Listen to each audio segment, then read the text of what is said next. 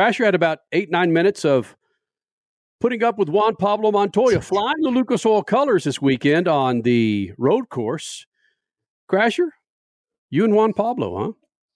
Me and Juan Pablo, yes. It was interesting to catch up with him. He was a little late, and I just had to laugh when the crew guys said, "Oh, there he is over there. Hey, Fatty, you got this interview?"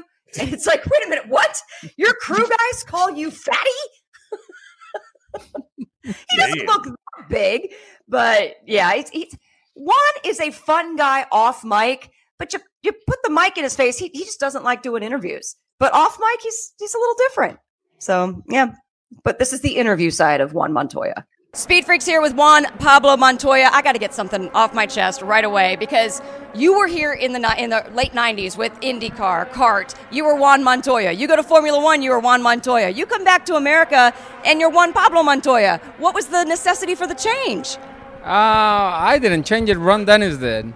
He wanted to use the full name, and I don't really care how they call me.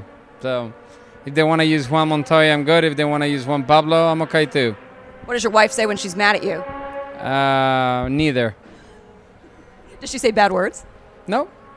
What about your son? If he's mad at you, come on. There's got to be something between you and your son, Sebastian. No, he just called me Dad in Spanish. That's all. You know what I mean? That's how we communicate. Papi, padre. Papa.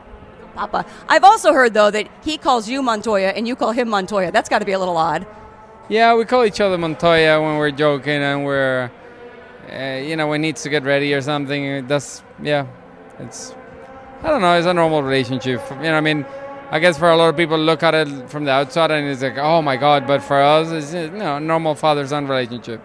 However, I mean, it's really cool because now he's racing, and I can see through your Instagrams, through your tweets, through whatever you're doing, I can see how much of a proud dad you are. This is big time for you. I mean, your career as a driver was huge, but now that your son's driving, it's almost like things are different in at least my perspective outside looking in. Is that true? Not much. He's been racing for 10 years now, so it's not something new. It's just, the classes keep getting bigger every year. We're in Formula Regional in Europe, and we did the Asia Championship. We had 3 poles, 2 wins there. He did a really good job, and we're leading the rookies in Europe and everything. He's doing a good job. He's doing what he needs to be done. That is nice. But at the end of the day, we got to focus in doing our bit, and that's it. Is it that you guys finally had that chance to race together that maybe things seem a little more special in my eyes? Probably, I don't know. And for me, it was really cool to share the car with him, and we're gonna do it again, hopefully a couple more times, and see what happens. What is one of the craziest things that has happened between the two of you at a racetrack together? What's the crazy? He doesn't pull any pranks on his own dad, or you guys? Actually, I could see this. You are the Montoyas. I could see you guys being very focused. Not a lot of joke times going around. No, I mean when we're in the racetrack, we're working and that's it. If you want to go to the racetrack to have fun times and good laughs, then do it somewhere else. Do it in a rental track. But in a racetrack where, you're spending a lot of money and you're trying to create a career, it's a job. You don't go to the office to joke. You can have a good time and you can enjoy yourself and everything because you need to enjoy yourself. But you need to understand what you're there for. Very valid point. So why Indianapolis again and again and again? Do you feel like you have unfinished business here? You're a champion driver. You've won the 500 a couple times. Do you seriously still want more? I just had a good opportunity to come and do it again, again and again. I did it with Penske, and then I stopped. And Zach called me last year if I wanted to do it, and we did it. And he said, hey, will you do it again? And I said, yeah. I did it last year. We got a good baseline.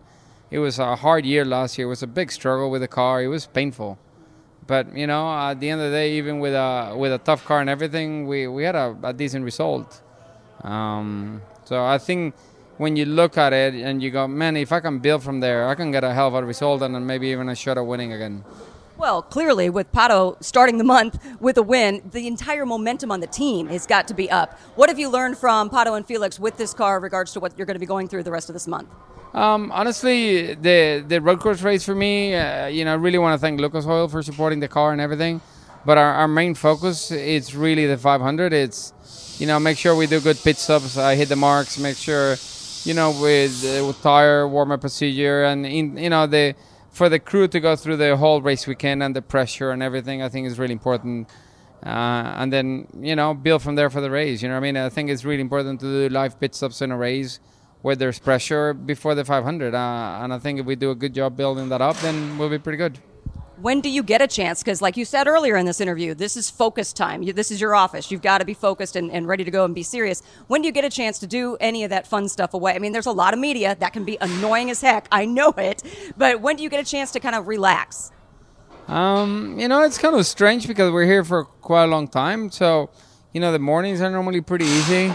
His schedule is very strange. They run only in the afternoons, but it's always been like that. So, I don't know. I just, honestly, I do the running and then we do the debrief at the end of the day and, eat something in the bus and go to sleep. And in the morning, spend some time with the family sometimes and just go and see what needs to be done, what's the plan for today, what I will learn from yesterday from looking at data and things. And, it's, I don't know. I don't think about it too much. I just go with the flow and try to stay focused on what we need to do. It's really difficult because there's a lot of days and, one mistake can ruin your whole month. So you need to be very wise about it and that's it. No place to go wakeboarding here in Indianapolis, is there? Because that's your release, it seems. When I was in Miami, yeah, but I left Miami over a year ago. So we sold the boat. We sold everything over a year ago. So right now it's probably more golf than anything else. So I've been playing golf with my kid and everything. And